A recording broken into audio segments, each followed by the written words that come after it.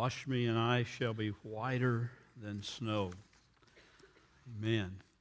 Take your Bibles and turn with me to the 8th chapter of John's Gospel as we move into that 8th chapter this week, and we are met abruptly with a problem. It's interesting that if you read John's Gospel straight through, you find that where we left off last week at verse 52 of chapter 7, Jesus is in the tabernacle, or in the temple. He's at the Feast of Tabernacles, and he's teaching, and he's being confronted by the Jewish leaders there. And then if you look down in chapter 8, verse 12, you find Jesus once again in the tabernacle, once again being confronted by the Pharisees, and giving what is considered his second discourse, or his second message, related to the Feast of the Tabernacles there in the temple, talking about them. If you're looking at a Bible that is a more modern translation, such as New American Standard, which I preach from, in New American Standard you'll find some brackets there between verse 53, the beginning of verse 53, and everyone went to his home, and the end of verse 11. And there's a bracket there and a footnote that says, later manuscripts add the story of the adulterous woman, numbering as in John 7:53 through 8:11. Some will have a parenthetical note there, or have a footnote that says that these verses are not found in earlier manuscripts. Now, that bothers some people. That throws some people in a tailspin. I want you to understand that what they're saying is not, hey, this is not the Word of God. This shouldn't be here. This ought to be done away with. It ought to be forgotten. I do know people who believe that. It's also not saying, as some modern-day skeptics want to say, well, the Bible's just all wrong. You know, it's been retranslated and rewritten and redone here and there, and it's all wrong. That's not what is being said in those verses. Matter of fact, most scholars that I know and that I have read, I don't put myself among the scholars, but I do read scholars, and most of them will say that this is an authentic story. It just may not have been in the earlier manuscripts of John's Gospel at this place. In some of the manuscripts, you find a very similar story in Luke's Gospel. As a matter of fact, the wording in this is very Lukean rather than Johannine. It's more like Luke's way of talking than it is John's way of talking. As a matter of fact, you find there in verse 3, I'm going to read the whole thing in a minute, but it says, the scribes and the Pharisees. John rarely ever refers to the scribes and the Pharisees. He usually talks about the religious leaders and the Pharisees, or the chief priest and the Pharisees, or just the Jews, or just the Jewish leaders. John rarely ever ties, if ever in his writing, these words, the scribes or the teachers and the Pharisees. Luke does that all the time. So it may very well be that somewhere along the way, a story was taken out of Luke in some of the translations, some of the transmission of the handwritten Gospels, and interspersed here because they thought it just gave a great illustration of what has taken place being talked about in the temple at the Feast of the Tabernacles in chapter 7 and what will follow in chapter 8. There's a great illustration of what this story gives, and I think it really does. The story itself is old. It's found in some older writings, just not necessarily in older manuscripts of John's Gospel. Now, if you have a King James Version, you have no notes there. It's just there and smoothly through there, and that's fine. But the reason for that is King James Version, when it was translated in 1611, depended on some manuscripts that were later manuscripts. Since its translation, there have been earlier manuscripts discovered, many manuscripts discovered since that time in various archaeological digs. Over 3,000 manuscripts or partial manuscripts of the New Testament are available, and most of them are in very, very close agreement at all levels. This just happens not to appear in many of the earlier of John's manuscripts. Does not negate the truth of it, does not negate the authenticity of it. It just says that in John's Gospel it wasn't there. Now, there may be reasons why it's not there. Maybe it was in John's original letter. It was taken out in the 1st and 2nd and 3rd century for a reason.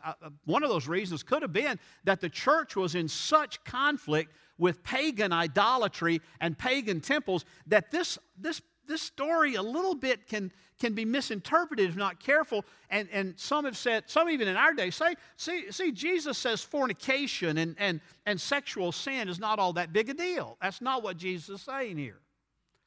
But if the church was fighting against pagan idolatry that depended so much on fornication for even part of their rituals and part of their rites, it very easily could have been that the early church said, look, we just need to not talk about this one right now, and kind of removed it from some of the manuscripts. I don't know.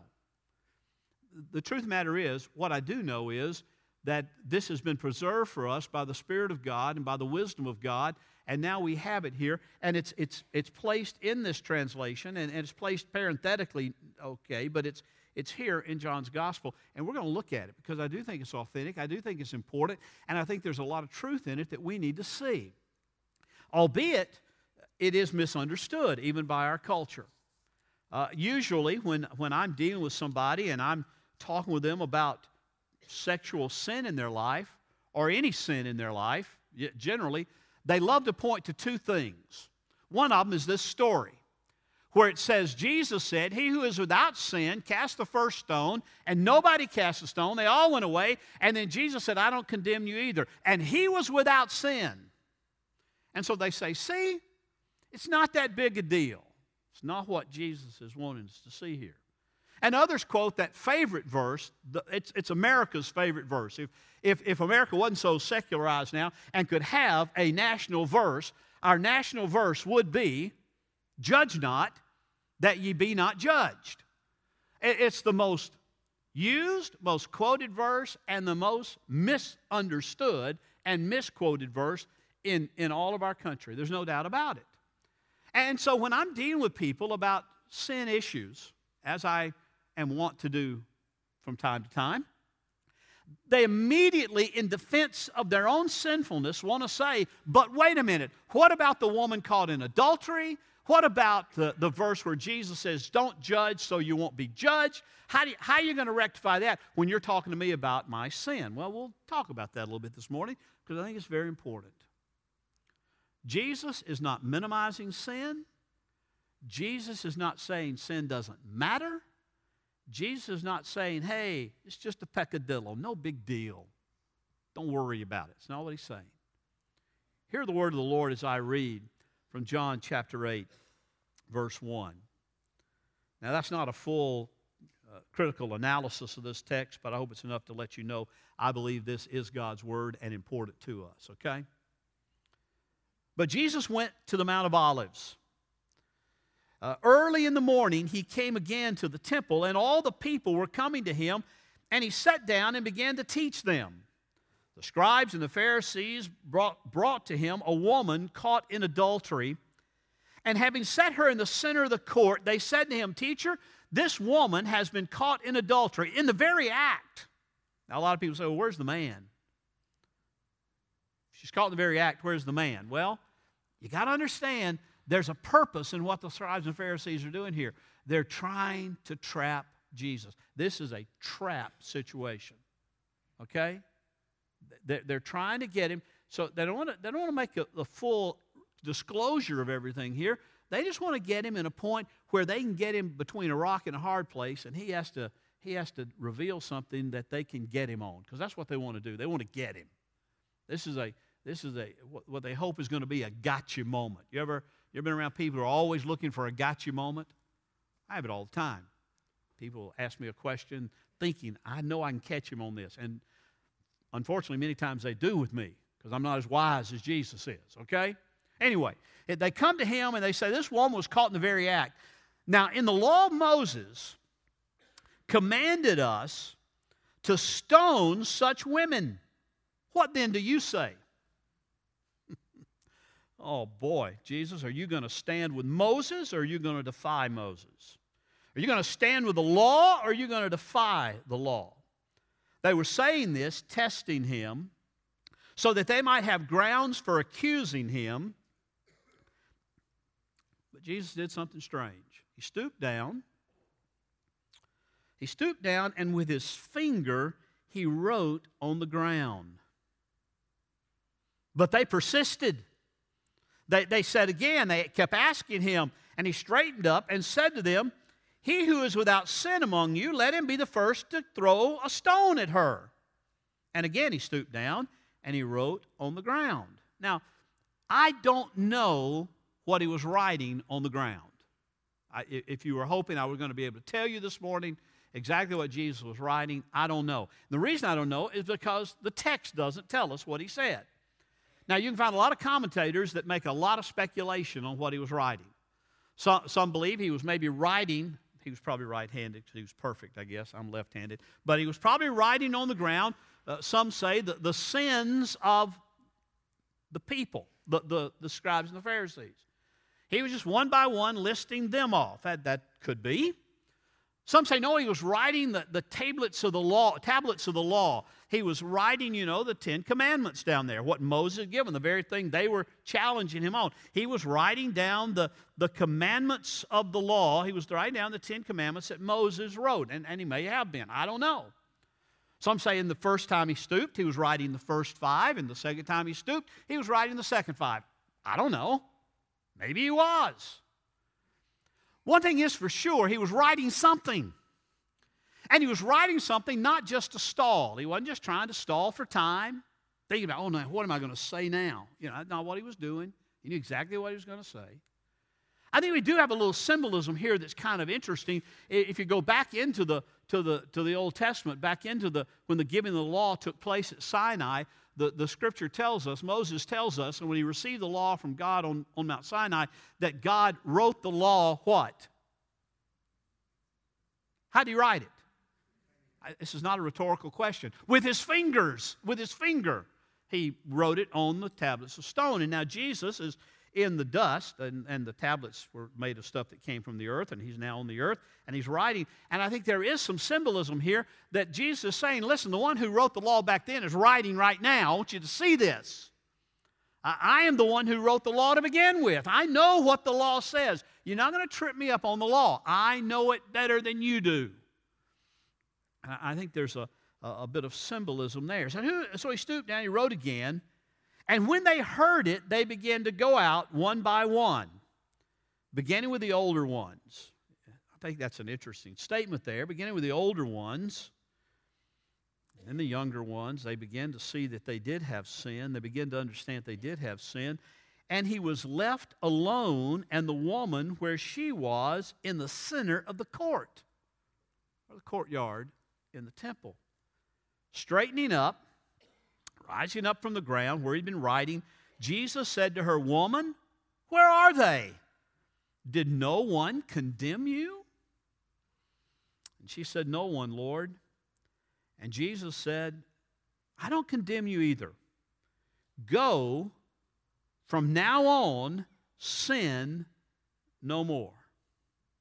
Now, I want you to see the absolute beauty of what Jesus is doing in this particular story.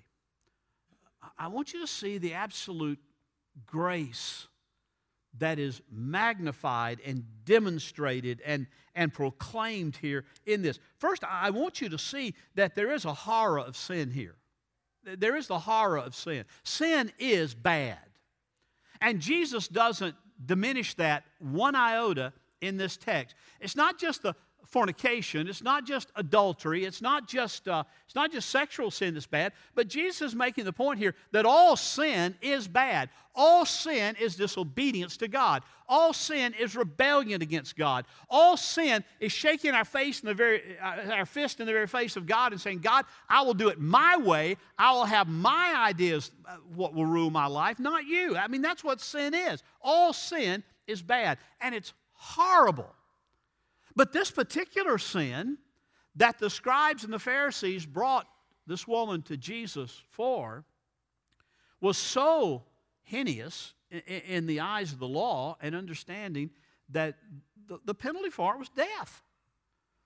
The law says, Jesus, this woman caught in the act of adultery, caught in the very act of adultery, should be stoned. Well, it also said the man should be stoned too, and he's not there.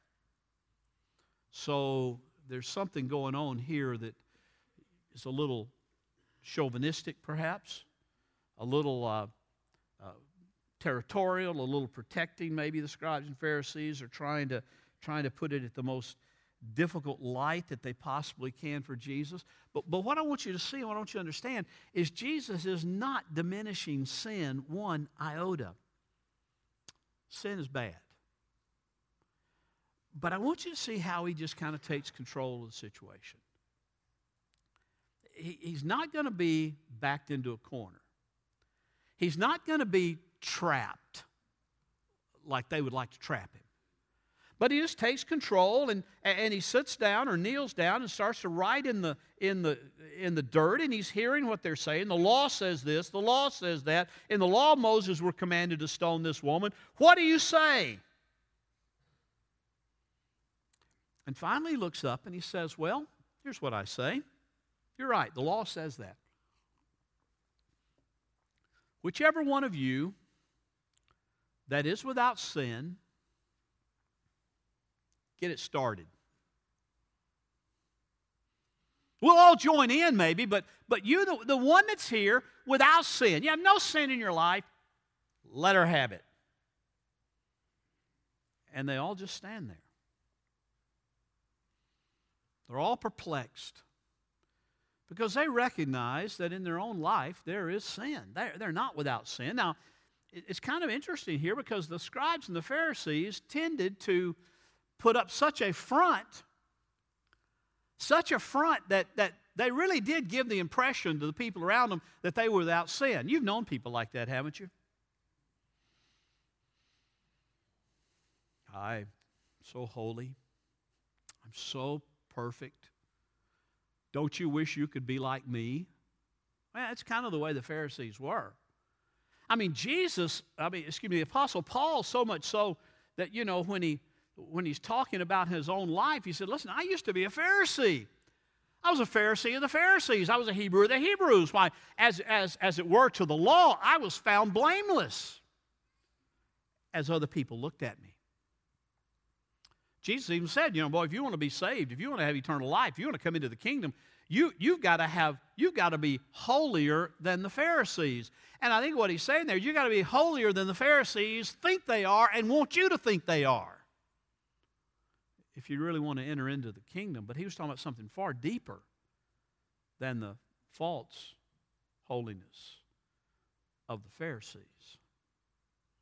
So here are these Pharisees, here are these scribes who want the people to think that they are living the law to the letter. They are living every jot and tittle. They don't do anything wrong. They're perfect. They want the people to believe that.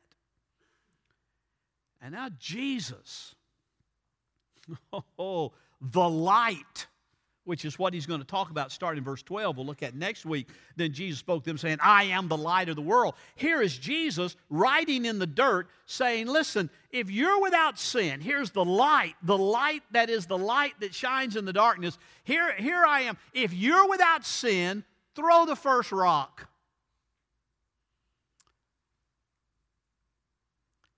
And I want you to see that there is a power of conscience here. When the light shines, I don't care who it is. I don't care whether they're believer or unbeliever. I don't care if they're religious or irreligious. When the light of Jesus Christ shines, there's a prick of conscience. Paul says in Romans that the people, even those who reject the truth of the gospel, there is within them a knowledge shown them by the general revelation, shown them by the creation. As David said in Psalm 19, all creation screams the glory of God. And everybody sees that general revelation. And when the light, the true light, the light that comes into the world, even by those who reject him, in his day and in our day, when the light shines, there is a pricking of conscience that comes about because it's inbred there. It's not enough for salvation. It's not enough to bring a person to absolute repentance and faith in Christ. But there's something there that just gets real uncomfortable. You saw that this week in in the disinviting of Louis Giglio to pray at the inauguration. My feelings were he never should have accepted it to begin with, but that's a whole nother story. But found out that in a sermon he had quoted Scripture of all things that said homosexuality is wrong, and that can't be tolerated. Because the darkness wants to compress the light. The darkness wants to overcome the light. Can't do it ultimately, but it will try. And so you have here Jesus shining light. Just by his very words. He doesn't say repent and believe. He doesn't say, okay, you're going to hell if you don't straighten out. He doesn't say anything like that. He just gently says, well, let's get this on the road. She's committed adultery. She's sinned. Who's going to throw the first stone? Who's without sin? Get it going for us. And one by one, the crowd diminishes. You got to know they're going away, gritting their teeth. You got to know they're mumbling under their breath. I can't believe he did it again. Can't believe he caught us. We tried to catch him and he caught us. We'll get him yet. We'll get him yet. And they walk away. Jesus looks at her and says, who's condemning you? Where are they? Did no one condemn you? Did no one throw the stone? And she said, no one, Lord. Now, I don't know if that Lord there is an acknowledgement by her of who he is, or whether it's just like we would say, no one, sir. I don't know. It's not real clear. But she's seeing something different in this man, no doubt. The light is shining. And Jesus says to her, then I don't condemn you either. Go. From now on, sin no more. Now, that's where you got to see there's no lessening of the sin here. There's no saying, doesn't matter. Here's what I think Jesus is wanting you and me to see in this. I think it's very important. We are very apt at seeing sin in other people's lives. Have you noticed that? Man, I can spot sin in your life a mile away. I can spot sin in your life every day that we're around each other. Why, you just come spend an hour with me, I'll come up with 2 or 3. I can spot them. Can't you? You know what I have trouble with? It's confession time. I have trouble seeing sin in my own life. Not because it's not there, but just because I am a master at excusing it. I'm a master at saying, well, that's no big deal. It's not as bad as Todd's or yours. He just happened to be sitting there. It's not as bad. I know it's not as bad as some of those deacons at our church. I know some things. Now, Jesus is saying here's the issue. It's not that sin is not serious. It's not that sin is not important. The issue is, get the beam out of your own eye before you start dealing with a speck in the other person's eye. Doesn't mean you don't deal with it.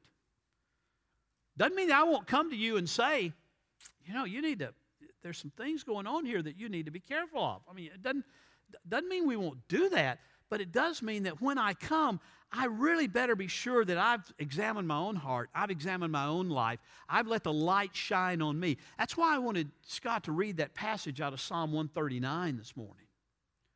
Because there David is. David's talking that psalm about the glory of God, the sovereignty of God, the creative power of God. He formed us in our mother's womb, all those kind of things. That I had him skip over because I wanted this part about he knows us, he knows our rising up and our laying down, he knows our coming in and our going out. He knows everything about us. But then David at the very end says, search me, O God, and know my heart. Wait a minute, David, you just said in the first part of this psalm, he knows everything about you, and he does.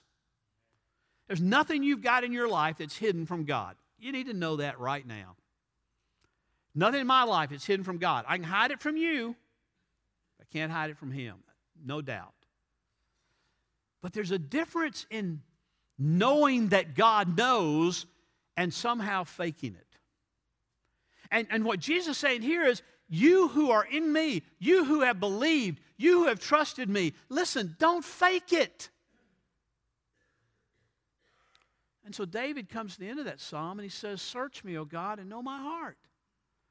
Try me and know my anxious thoughts. Try me and know everything about me, and lead me in the everlasting way. Lead me in accordance with your will. Lead me in accordance to the truth. That's what he's saying there. He's saying, listen, here's how we're to approach God. We don't just approach him and say, Lord, I know you know everything about me. But you approach him and say, Lord, I want you to not only know everything about me, but I want my life to be an open book. I want my heart to be an open heart. I don't just want to know that you know. I want you to know that I know you know, and I want you to point that out to me. I want you to shine a searchlight into my heart, not for your information, Lord, but that I might know it. That I might know it. That I might see it. And then I so want to hear the word of the Savior to the sinner over and over and over again in my life. As I come to repentance, as I come to confession, as I live that as a lifestyle, as Luther said that every Christian should live a life of repentance, not just repent once. But I come to him and I hear him say, I didn't come into the world to condemn you. I came into the world to save you. I didn't come into the world to crush you. I came into the world to give you life. Now you've seen your sin. You know your sin. Now get up and get out and sin no more.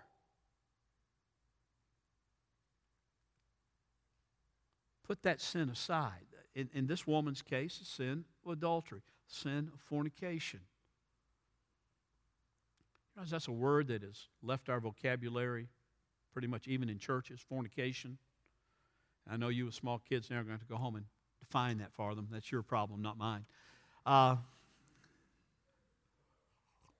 We use other things like premarital sex or extramarital sex relations. You know, and that's not. It's fornication. It's adultery. Those just sound bad. So we kind of want to clean them up a little bit. This woman committed adultery. This woman was guilty of sin. And Jesus said, I'm not condemning you. He could have. I'm without sin, but I came to be a sin offering, and I'm telling you, now repent, turn away from that sin, go and sin no more. That's all we ever hear about this woman. We don't, you know, I want to hear the rest of this. I want Paul Harvey to come in here. I want to hear the rest of the story. She went and became, you know, a servant in the house of the Lord or something. I mean, I don't know. I want to hear about it. And maybe she did follow him after this. Maybe she was one of those women who are unnamed that was there to care for Jesus and the disciples. I don't know. But I know this. That woman, in her encounter with Jesus, left different from the way she was brought in. Do you believe that? It's always that way. Whenever one encounters the Lord Jesus Christ, we never leave the same way we came in. We never leave like we were, because those words resonate. Those words are strong. I have come to give you life. I didn't come to condemn you. I'm not condemning you at this point. I'm calling you to life. I'm giving you life. From now on, go out from here. Get out of here. Live your life, but live it without this sin complicating it.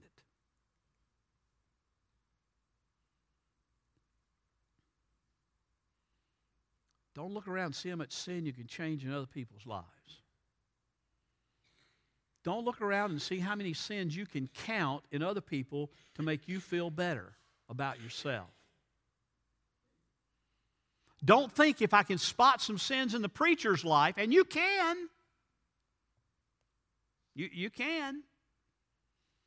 If I can spot some sins in the preacher's life, then maybe I can say, well, I don't do that. It's not a matter of what I do or what somebody else does. It's not a matter of how others are walking with the Lord. It doesn't matter what the Lord's doing in their life. The question always comes back is, what is God doing in your life?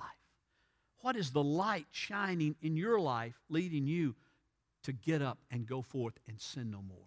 That's the simple question. And I think that's what Jesus is asking here. That's what He's asking you. That's what He's asking me.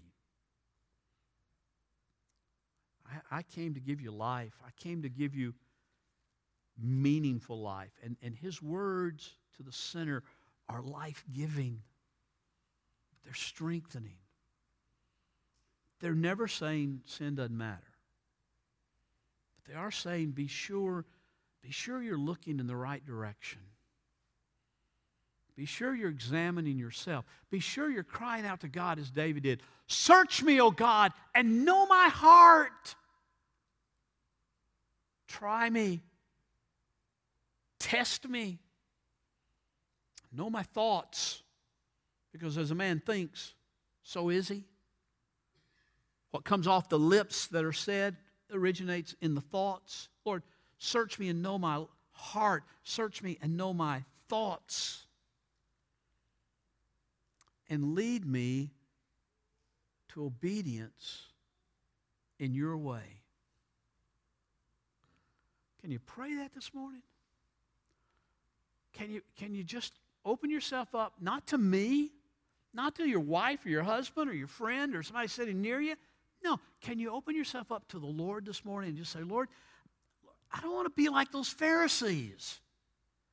I don't want to be like those scribes that feel themselves so self-righteous and so self-holy. Lord, I want to be holy by your holiness. I want to be righteous by your righteousness that is your gift to me from the cross. Lord, search me. Show me my hypocrisy. Show me my sin. And Lord, lead me in your way. Lead me in your will. Lead me in your truth. Let's pray.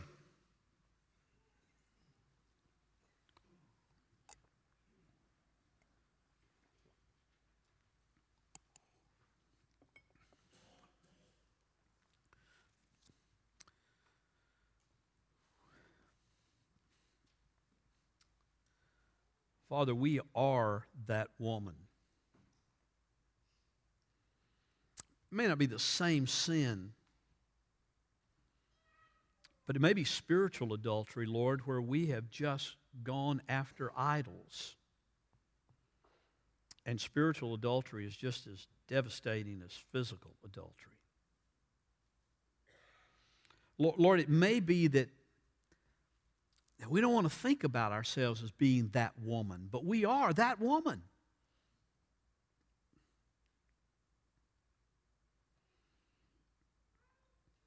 And Lord, we need a touch of your grace to bring us to repentance. We need a healthy dose of your light to search us and show us. And then we need to hear your mercy, Lord. Get up. Go out of here, and by my grace, sin no more.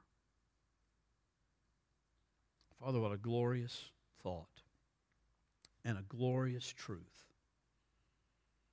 What a phenomenal story to show your sufficiency, to show your power, to show your love, to show your grace, to show your loving kindness and mercy. Thank you, Father. For we pray in Jesus' holy name. I pray, Lord, that you will bring men and women to faith in Christ today. Lord, they will hear that voice and see that light and fall before you and confess you as Lord in repentance, to rise up and go forth by your grace. Father, we sing this hymn, A Debtor to Mercy Alone. Wow. How powerful. How powerful a thought that our debt is to your mercy because of what you have done. Thank you, Father. In Jesus' name we pray.